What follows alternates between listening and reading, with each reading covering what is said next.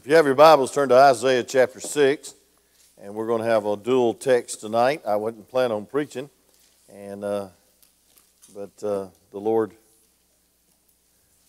wants us to be ready, so I'm ready to preach what God's laid on my heart.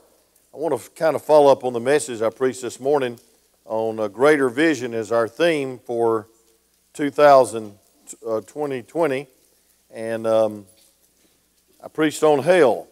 And I don't preach on hell enough. I was talking to a retired pastor right back there that's traveling to Snellville. And I know Snellville real well because I'm from Grayson, Georgia, which is smaller than Snellville. Amen. And I was thinking about the many years I preached and probably haven't preached on two subjects enough. That's the second coming and the doctrine of hell. And I hope that you got something out of the message this morning, because I sure did. I got a burden, but I want to continue that burden and preach on compassion for those that are going to hell. Compassion makes a difference. One time someone said that compassion was putting yourself in that person's life. And so if you were headed to hell, how would you feel? You'd feel terrible. And you'd be in a terrible state, in a terrible place. You'd be on the highway to hell. And somebody needs to warn people that are on that freeway to hell, that wide, gaping, destructive way. Somebody's got to tell them. Somebody needs to intercept them. Somebody needs to realize that it's not about us, it's about Him. And for His glory, they need to be saved, and we need to be soul winners. And so I want to preach a little bit on that, but I want to use our theme chapter and verse kind of to springboard into Matthew chapter 9. Let's stand on the Word of God, Isaiah chapter 6, and I want to preach and continue to preach on a greater vision in 2020. A greater vision in 2020, and I'd like to emphasize a vision of the lost. A vision of the lost. I believe we ought to lift up our eyes and see the harvest is white already unto harvest. Amen. And we need to do everything we can to get people saved. And I really believe that the greatest threat to our church is that we get settled and we get sanctified and satisfied with the small little group we got. Every church ought to have a pioneer spirit.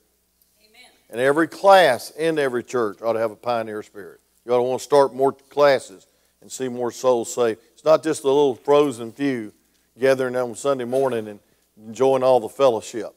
That's not the church. The church is a sending agent for souls. And here it is. It says, in the year King Uzziah died, I saw also the Lord sitting upon a throne, high and lifted up, and His train filled the temple. First of all, we need to get a vision of the Lord, a greater vision of the Lord. And above it stood the seraphims. Each one had 6 wings. With twain He covered His face, and with twain He covered His feet. And with twain He did fly. And one cried to another, said, Holy, holy, holy is the Lord of hosts. The whole earth is full of His glory. And the post of the door moved at the voice of him that cried, and the house was filled with smoke. And then said I, Woe is me. The second vision we ought to get is of ourselves as sinners. For I am undone, because I am a man of unclean lips, and I dwell in the midst of the people of unclean lips, for mine eyes have seen the King of the Lord of hosts. And then flew one of the seraphims unto me, having a live coal in his hand, which is taken with the thongs from off the altar.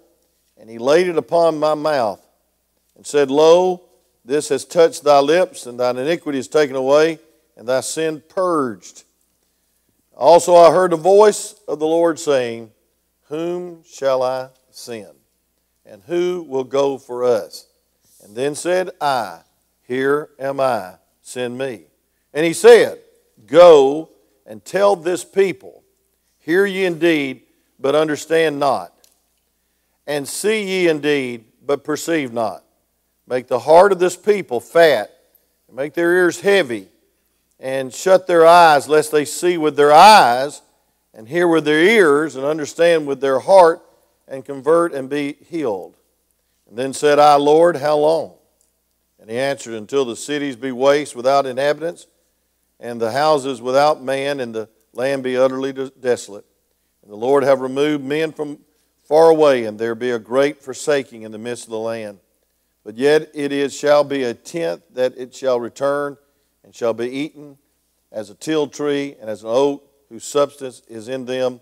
When they cast their leaves, so the holy seed shall be the substance thereof. You may be seated as I pray. Father, thank you for this great vision that you gave Isaiah, but also, Lord, thank you for the vision, there is a commission. And Lord, with the vision, there is a ministry. And God, we're not called just to have visions and sit in our pew and be satisfied with souls going to hell. God, you've given us a vision, not just a dream, but a goal to see people saved and to see people redeemed before it's too late. So God, help us to never lose our pioneer vision as a church.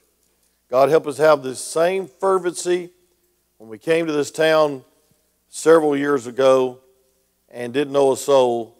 And God, help us to knock on doors, help us to run bus routes, help us, God, to build Sunday school classes, help us to build buildings, help us to do everything we can, dear God, to get people under the sound of the gospel before it's too late. Lord, give us compassion that makes a difference. And we'll praise you for the vision, the fresh vision of souls that need to be saved. In Jesus' precious name we pray. Amen. A church that loses visions is in grave danger. We must continue to make progress in our Christian life. And we need to make progress as a church.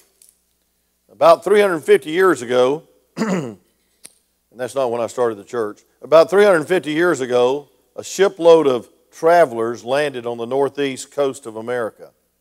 The first year they established a town site. The next year they elected a town government. The third year the town government planned to build a road, now listen, 5 miles westward into the wilderness. In the fourth year the people tried to impeach their town government because they thought it was a waste of public funds to build a road 5 miles westward into the wilderness. Who needed to go there anyway, they said. Here were people who had a vision to see 3,000 miles across the ocean, overcome great obstacles to get there, but in just a few years, they were not able to see even 5 miles out of the town. They had lost their pioneer vision. And I want you to know, friend, we're in danger of that as a church. If we ever get satisfied with our little class and our little church, I don't believe we ought to go after numbers, but I believe we ought to go after souls. I believe we ought to never be satisfied with people that are dying and going to hell that need Jesus. This morning, a young lady sat in our sanctuary and wept through the whole message. And I'm praying that God will give us an opportunity this week to go to her home and talk to her and see if she needs to be saved. I hope we never lose the vision of what God's called us to do. Amen. And that's to reach souls before it's too late. Before it's too late. This morning I preached on hell.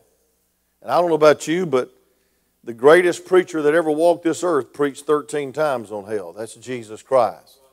The greatest Bible, the greatest book that's ever been written refers to hell over 83 times. And folks, I want to tell you something. There is a place called hell. And it is as terrible as described in our text this morning in Luke chapter 16. But I believe in order to reach souls, first of all, we need to get a great and fresh vision of our Lord. He's God. He's Lord. He's Almighty. He is, like that song said, able to save anyone that'll call on Him. Amen. He will in no wise cast them out. Whosoever will can be saved. Amen. And I believe He does a good job when He saves somebody. How many's been changed by the grace of God? Say amen. When I got saved, I got a new want to. I was 11 and a half years old, so I didn't have much to give up. But what I had to give up, it was an inner rebellion and a lot of self-sufficiency and probably a lot of other things in my life. But I believe if I'd have waited much longer, I'd have had a lot to give up. Because sin's aggressive, it's addictive, and it's deadly. Yes. Say amen right there. And so I needed to see the Lord as a young age. And Thank God I saw him on Calvary's cross. I saw the empty tomb. I saw the resurrection. I saw the ascension. Number two, we need to get a fresh vision of ourselves found in this text in verses 5 through 7. A sinner saved by grace. A vessel of mercy and grace. Folks, I want to tell you something. When you start thinking too high of yourself, you're in trouble of getting satisfied with your self-sufficiency. You get satisfied with the state that you're in. You get satisfied by not reading your Bible and growing and seeking God. And we get satisfied, and then we get sanctified, but we don't get sanctified, we get petrified. We get hard. If you ever get hard, you need to slap yourself. Say amen. If you ever get hard, you need to shake yourself. You need to take inventory tonight and see what kind of burden you have for the Lord and what kind of gratefulness you have for Him saving your unworthy soul. Woe is you, woe is you, woe is you, woe is you. Isaiah proclaimed in Isaiah chapter 5 about materialism and about worldlyism and about things that they were doing, calling light dark and dark light, and all the woes he pronounced upon him. But when he saw the Lord, all the woes, woe is you, went out the back door, and it was woe is me. A man of unclean lips, thus unclean hearts, because he knew that his lips notified what kind of heart he had. And so we need to look at ourselves and get a fresh vision as we're saved by grace. And I want to tell you this, we're saved because somebody brought the gospel to us. Somebody brought the message to you. Somebody cared enough to pray for your unworthy soul and my unworthy soul. And I had a godly grandmother, her name was That Mama. And That Mama read through the Bible every year, and when she couldn't pronounce a word, she spelled through it so she wouldn't miss a blessing. And I'll never forget her telling me that as I sat at her knees and heard her talk to me about the Lord and about Jesus. Before I was saved, she was planting that seed in my heart. She wanted her grandson to get saved. And then she started going down to Calvary Baptist Church in East Atlanta, Georgia, and laying flowers on the Lord's Supper and praying for her alcoholic son and saying, "Please raise up a preacher to reach my son. I don't want him to go to hell." They said she'd come every Sunday morning early with her chrysanthemums. And I preached at that church a few years ago, and all those ladies said they wasn't chrysanthemums, it was some other, and ask Miss Connie if you're really interested, some other kind of flower. But it was a big flower, I know that. Beautiful flower. But the beautiful fragrance was her prayers for my daddy. She didn't want her son to go to hell. She didn't want to see him burn forever in hell. And she didn't want him to be an alcoholic all his life and ruin his life with addiction. And God raised up a shy person called Wayne, his son, to preach to him and reach him and witness to him. And to God be the glory. He got saved one night before I left for Claxton, Georgia, to be the youth pastor. Lived 7 years, died of cirrhosis of liver.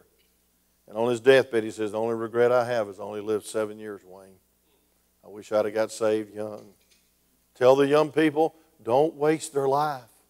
He told me to go to YDC. He didn't tell me specifically to go to YDC, but I've been going there 38 years. But he said, "Hey, tell the young people not to waste their life. I wasted my life. But I'm glad I'm saved." And he died with peace on his soul, peace in his heart. Folks, I'm glad my grandmother, his mama, had compassion for her son. And not only do we need to see ourselves as sinners saved by grace, but we need to look at ourselves as servants to take that grace to a lost and dying world. We need to look at ourselves as saints, our Father which art in heaven. We need to look at ourselves as sanctified vessels for His glory. God has called you out of this world to reflect His glory. To someone, you're the best Christian they know, so you ought to be a good one. Say amen. I'm preaching to a bunch of preachers and their wives on February 6th. It's a sweethearts banquet. And, I'm honored to do that. I love to preach on the marriage. And my title of my message is, to someone, you're the best couple they know. And if you don't believe, if you don't believe that the devil is targeting preachers and their wives, you got another thought coming. He wants to take. Listen, if I was the devil, I know how to destroy Whitfield Baptist Church, one family at a time. But I really, particularly if I was the devil, I'd go after the head family, the leader. You get the leader, you get the followers. Say amen. And so you pray with me on February 6th that God would use that message on to someone you're the best couple they know. And you got a target on your home. But folks, I want to tell you something. We're not sanctified just for our satisfaction. We're sanctified to reflect God's greatness, God's glory. To someone, you're the best Christian they know, but I want to tell you something. To someone, you're the best display of a great God they know. I mean, you ought to have such a testimony of righteousness and holiness and love and joy and peace and faithfulness that people will know that you don't belong to this world, but you belong to God. Amen. You're sanctified. You're holy people, called out from this world to be different and make a difference. I want to reach souls more than ever before. My pastor used to call me a great soul winner, and that was the best title he could ever give me. But I want to tell you something. I wasn't a great soul winner. I'll tell you who the great soul winner is. It's the Holy Ghost in us. Amen. Living through us. Witnessing through us. By nature, I'm very shy. You wouldn't believe that, but I'm very shy. By nature, I don't like to interrupt people, especially when they're eating spaghetti, because they come to the door and it's all over them. You know, you can't eat it. You can't eat it neat. I'm afraid to interrupt people. But a long time ago, I realized God wants to interrupt a lot of people going to hell. That's right. And so we need to be sanctified. We need to set aside our life. We need to be set apart. We need to be servants because we get a fresh vision of who we really are. Saved, saved, saved by the grace of God. But last but not least, we need to have a fresh vision of sinners that need to be saved. Sinners that need to be saved. Look at verse 5. It says, Then said I, Woe is me, for I'm undone, because I am a man of unclean lips, and I dwell in the midst of a people of unclean lips. I dwell in the midst of a people with unclean lips. You know, I believe it's darker than it's ever been before. Amen. In this world. I mean, the country's trying to impeach their own president. There's division on every hand. Iniquities abounding. I prayed a lot for Brother Darrell as he was going to Chicago this week. I heard that there were 65 shooting deaths every week. And I said, I don't want my brother to be 66. Amen. And so I prayed for him. And he said he wasn't on the bad side of town. Thank God. Thank the Lord for that. And they just now in Chicago legalized drugs to go along with their killing each other. Now they're going to be a bunch of drug addicts killing each other. What a society we live in. And folks, that's all the more reason to get a fresh vision of people that need the Lord. Amen. People are going to hell. I don't know if you've ever, if you really believe that. I believe you do, because you believe the Bible and you believe the greatest preacher that ever preached on this earth, Jesus Christ. But people, boys and girls and men and ladies that are not saved are going to hell. And they are going there quickly. And they're going there destroying people around them. And they're going there hell-bent and bound to have a good time in sin. And you're the only hope they have.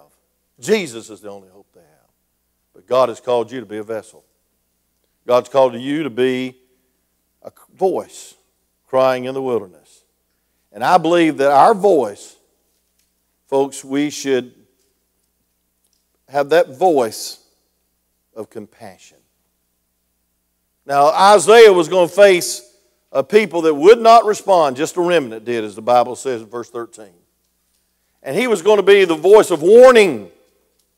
And they were not going to heed his voice. That's a very difficult assignment. If I was preaching tonight and no one listened and no one wanted to listen, that'd be a very difficult assignment. That was Isaiah. But see, what made Isaiah faithful was he saw him who is faithful. And he saw himself as a sinner saved by grace. And he saw people that he lived with that were of unclean lips. And he had compassion. That made a difference. He didn't lose his pioneer spirit. He wasn't there to settle in and not go 5 miles west. He wasn't in there to say, hey, I've arrived and I've got saved by the grace of God. now soak and sour. No, God has called us to take the gospel to a lost and dying world, no matter what the cost. Because one soul is worth the whole world. And one soul is who Jesus died for. And one soul is going to live forever.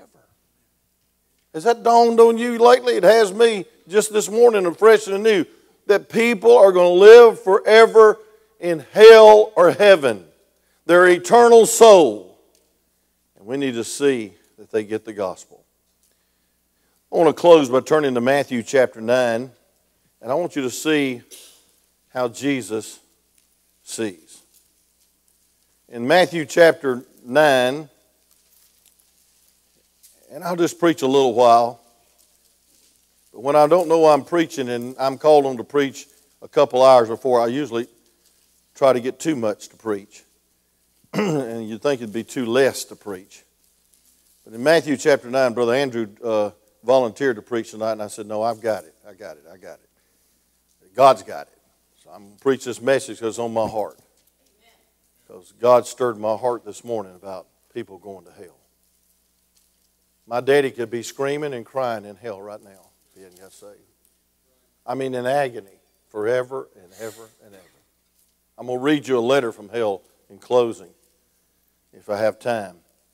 But I want to tell you something. Hell's a real place. Because the Bible says it and Jesus said it.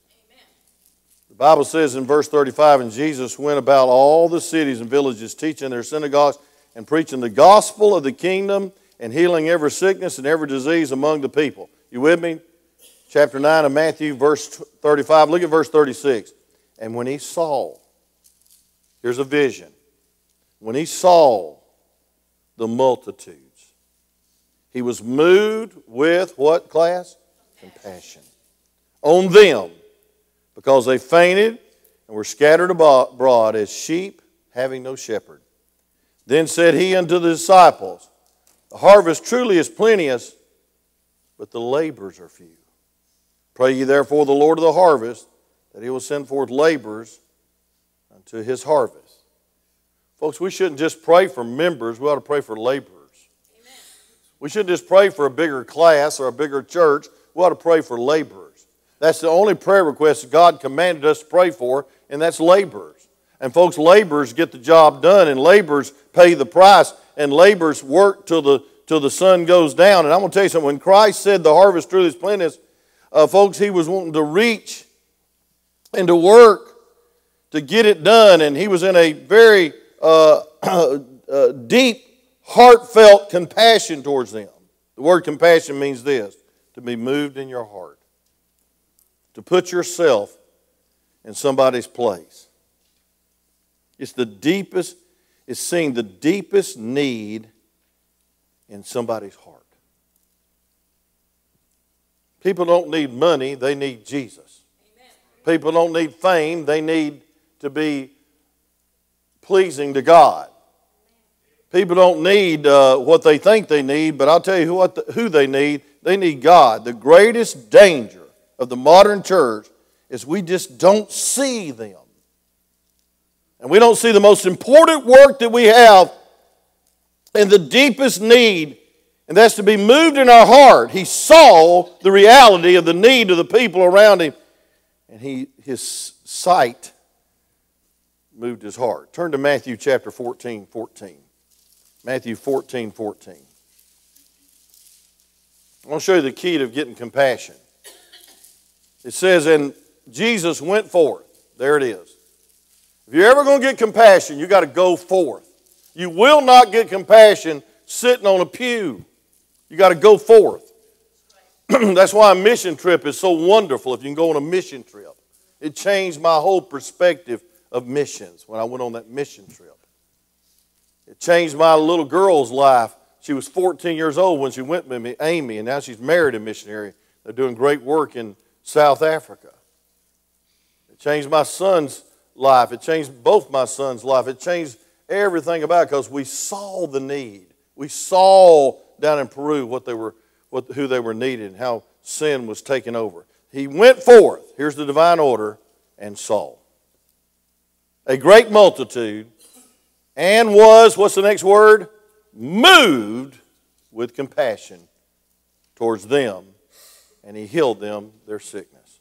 You go, you see, and you're moved. You want to get a burden for the ministry in Dalton, Georgia? Go knock on some doors. Stop reading all those books and stop trying to get a burden from somebody that's got a burden. And you go out there and just knock on those doors. Brother Jason and I went and knocked on a door yesterday afternoon. And this little old girl just come to the door. And her daddy had just got saved a few weeks before. And she said, I'm coming to church tomorrow. I pray they will. And she was so excited to see us come knock on her door. And I want to tell you something, friend. Those kids look for their bus pastor. They look for their Sunday school teacher. And I want to tell you something. They're more than just a student. They are sinners that need to be saved. And you'll never get a burden till you go to them. Till you go to their place. Till you see what they live in. That you hear and feel their heartbeat of anguish and loneliness and how Satan is ravaging their homes. Compassion. Go, see, moved. Jesus had to go, he saw, and he was moved. Are you moved? You know, does it bother you that we really don't care? Does it bother you that you're not bothered? I was going to go to Lamentations, the first chapter. It says they were bothered that they weren't bothered. Folks, sometimes it bothers me that I'm so cold. It bothers me that I can go through a week without sharing the gospel. It bothers me that I forget that people are going to hell without Jesus. He had compassion. He was moved in the heart. The harvest was in his eyesight. And so, number one, I want you to see this in verse 36. He saw the pity of the harvest. In verse 36 of Matthew 9. But when he saw the multitude, he was moved with compassion on them because they fainted and were scattered abroad, sheep having no shepherd. Have you ever lived in a day where people just have no direction? Or they're going to all kinds of directions? I was trying to encourage a preacher this morning by way of text before he went to the pulpit as his church is literally falling apart. And he said, my emotions are going every which way this morning, preacher. Please pray for me. You know, I wish it was always easy. But sometimes your heart is so broken when you preach because somebody's walked out on you or somebody's left you or left their position of service that your heart is breaking. When Jesus looked at lost people around him, he saw them as they really were. He was able to look beyond the facades. We all got a facade. The self-sufficiency and the self-righteousness and the self-confidence. Some people put on a good face, don't they? You ladies, it takes about 35 minutes, don't it? Amen. But anyway, he saw the pain. He saw their loneliness. He saw their misery. He felt their heart. Fainted. They were fainting. That means they were losing their breath. They grew weary. Why? Because they're under the load of sin. The sin of religious leaders saying the law was the answer. The law, be religious. Folks, religion has never made anyone have a relationship with the Lord. You have a relationship with the Lord and then you're religious. You want to be here. You want to read your Bible. And then they were scattered. Look at the word scattered. To be cast down or thrown down. No direction, no destination. Why? No shepherd. No shepherd. Folks, we have got some wild Comanche goats running around in this world today. Amen? What they need is a shepherd and become a sheep. They need to lie down in green pastures. They need to walk in paths of righteousness for his name's sake. And one day, yea, they'll walk through the valley of the shadow of death and they'll fear no evil because the Lord's going to be with them. The Lord will prepare a table in the presence of their enemies. Surely mercy and grace and truth will follow them the rest of their life. What a difference being saved is. He saw people who were utterly and hopelessly lost. Lost. The world is lost without Jesus. And so, if you want to get a greater vision, we ought to get a greater vision of God, a greater vision of ourselves as sinners saved by the grace of God. But last but not least, we need to get a greater vision of sinners. We need to see the multitudes like Jesus saw them. Here's a family that seems happy, a good job, plenty of money, beautiful house. But look into their hearts when you knock on their doors. We're all intimidated by rich people, aren't we? Everybody can go knock on a door, some shanty on the left side of town, so to speak. But man, we're intimidated by rich people. And folks, I want to tell you something. Rich people are just have good credit cards. That's all it is. Amen. In February, they're not too rich when the bills come in. But folks, I want to tell you something. Money never bought happiness. You can look into their heart and you'll still see the turmoil. You'll still see the fear. You'll still see the loneliness. You'll still see the desperation. That you need to pray to God that you get a vision past the facades. People try to impress you when they're depressed. People try to put up a defense of smugness and pride when inside they're falling apart. They have no answer to the life's questions. They need the Lord. Here's another family. They don't have much. Their lives are driven by alcohol and drugs. They seem hard to the gospel. But look at their hearts. You see a person that's afraid to die and afraid to live. They're without hope. And you need to see them as they really are. Jesus saw people as they really are. We need to see people not as white or black or Mexican or American or whatever you want to call them. You need to see people as lost or saved. Amen. Lost or saved. There's only two categories in God's eyes. Stop classing people and start looking to people's hearts like Jesus looks at their hearts. What Jesus saw was the end of these people. I'll tell you what Jesus saw. Eternity. Eternity. He saw eternity. I'll never forget that Y2K scare we had in 2000. Remember that? I mean, everybody was building bomb shelters, stocking up on food. Some of y'all houses look like the food cupboard back there. Amen. Y'all had it all stocked up because you believed the naysayers said, the world's coming to the end. How many of you believe that? Don't raise your hand because we'll laugh at you. We decided we was going to have a Y2K revival. I called Brother Lou Rossi, and he preached, and Brother Kevin Hall preached the greatest message that week. God just shook the place. On the last week of the year. Now, who in the world have enough courage to have a meeting in the last year? But I want to tell you something. We had a full house because everybody thought the end of the world's coming.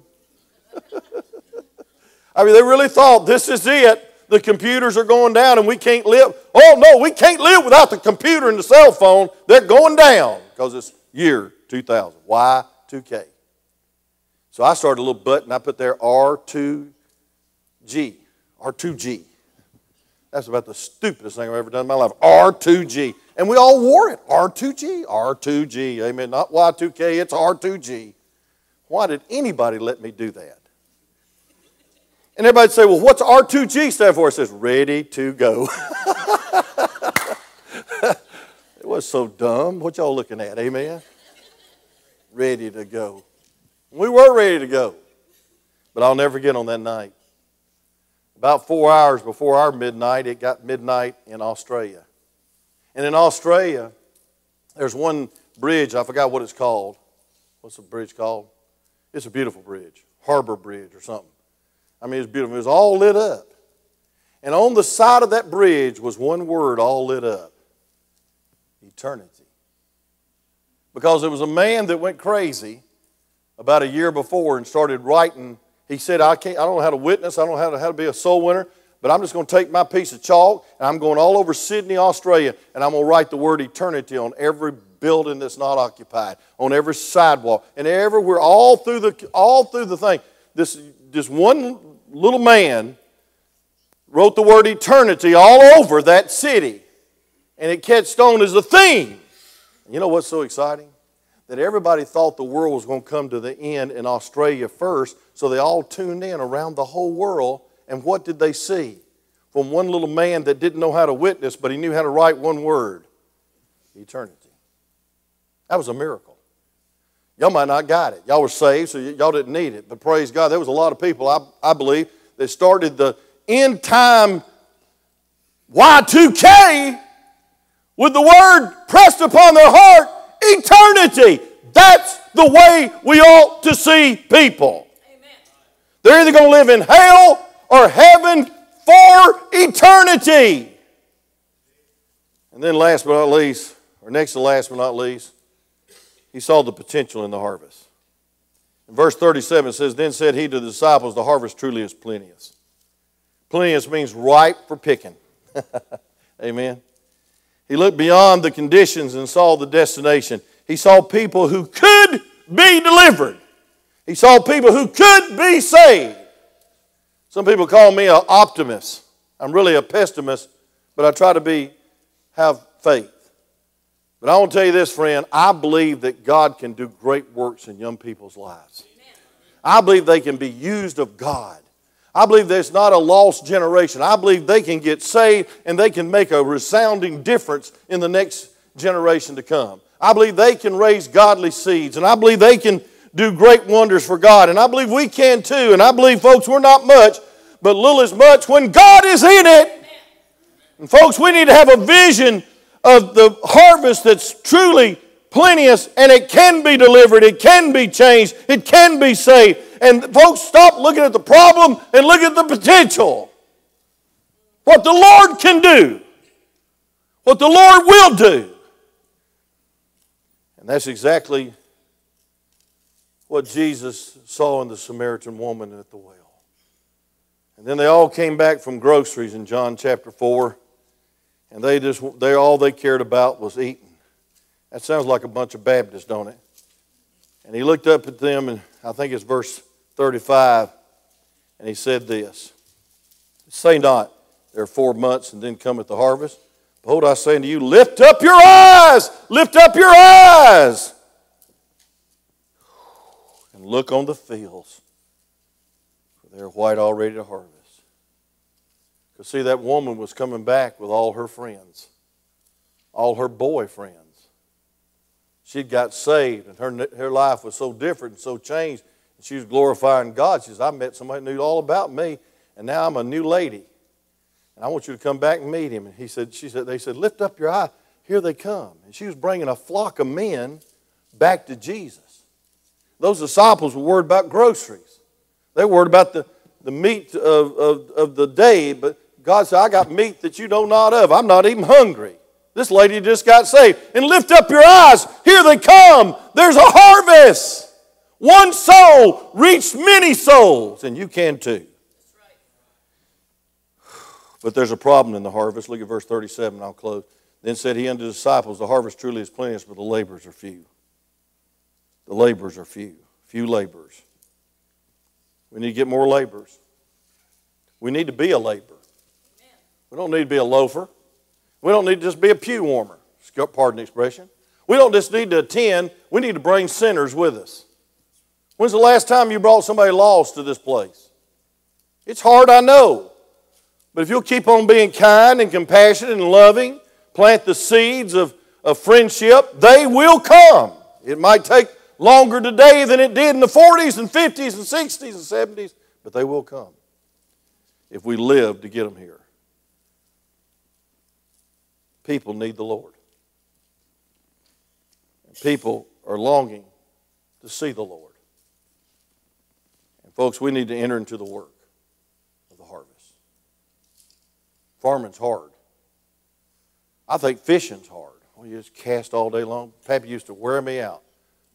I said, "We ain't caught anything in an hour." "Oh, we'll catch it in the next hour." I said, "Oh, goodness." I was thinking 5,000 things I should be doing.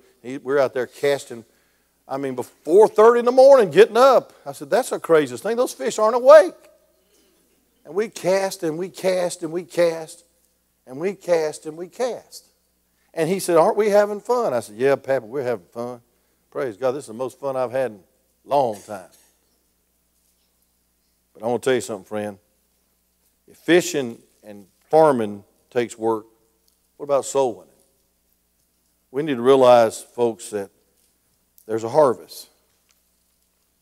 And folks, that there's a problem in the harvest. It's plenteous, and the laborers are few.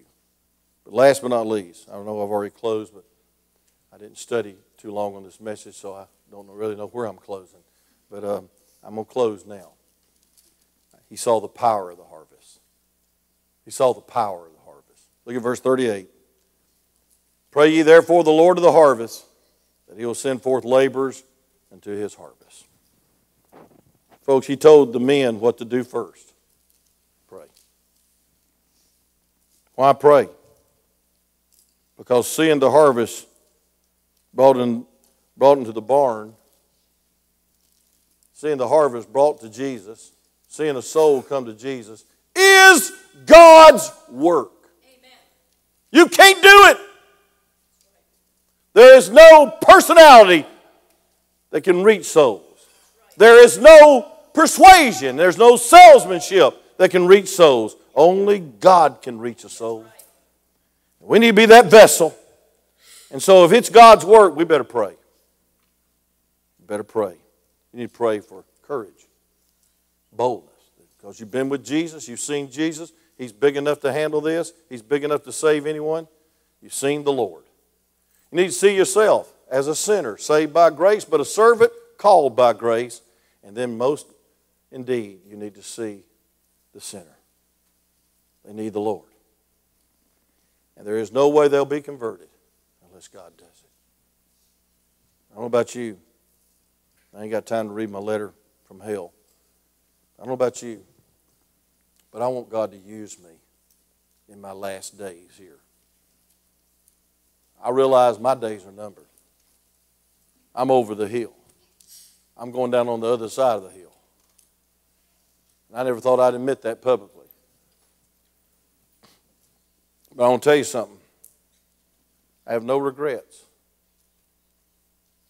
But I have one regret. I wish I could win more souls. Amen. And I wish, as Brother Lee Robinson said, I had more faith. I had more faith.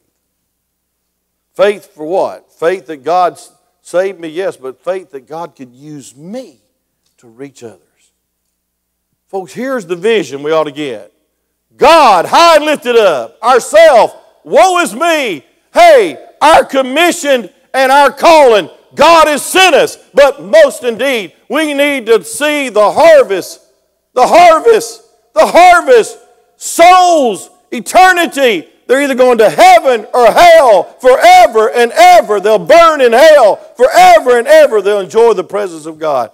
And folks, it might be that they need to hear and see Jesus in you. Father, use this message. I know it wasn't my plan to preach tonight, but it must have been your plan. And I don't blame Brother Travis, and I don't blame myself. I just believe you got a plan. We want to step right in that plan. And that plan that God is to get a greater vision of being used of God as a soul winner, as a witness, as a voice crying in the wilderness, and as Brother Randy's saying, as a light, stepping in the light in this dark world. God, give us a burden to never lose the pioneer spirit of stepping out every week, knocking on a door, talking to a soul, handing out a tract, inviting a person to our class, to our club, to our church, to a special day like Anniversary Sunday, to hear a blind man preach and a blind man sing. And some might come just to see that. But God forbid they just see him, but they'd see you, Lord, and see you high and lifted up as he sings praises to your name.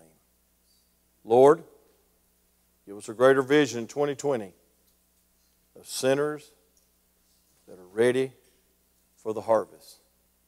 And God, give us the faith to be the vessel, the servant,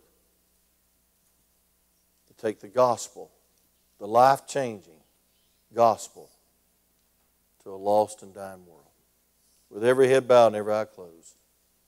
How many know somebody that's lost tonight? And you're burdened for their soul. Would you slip your hand up on their behalf?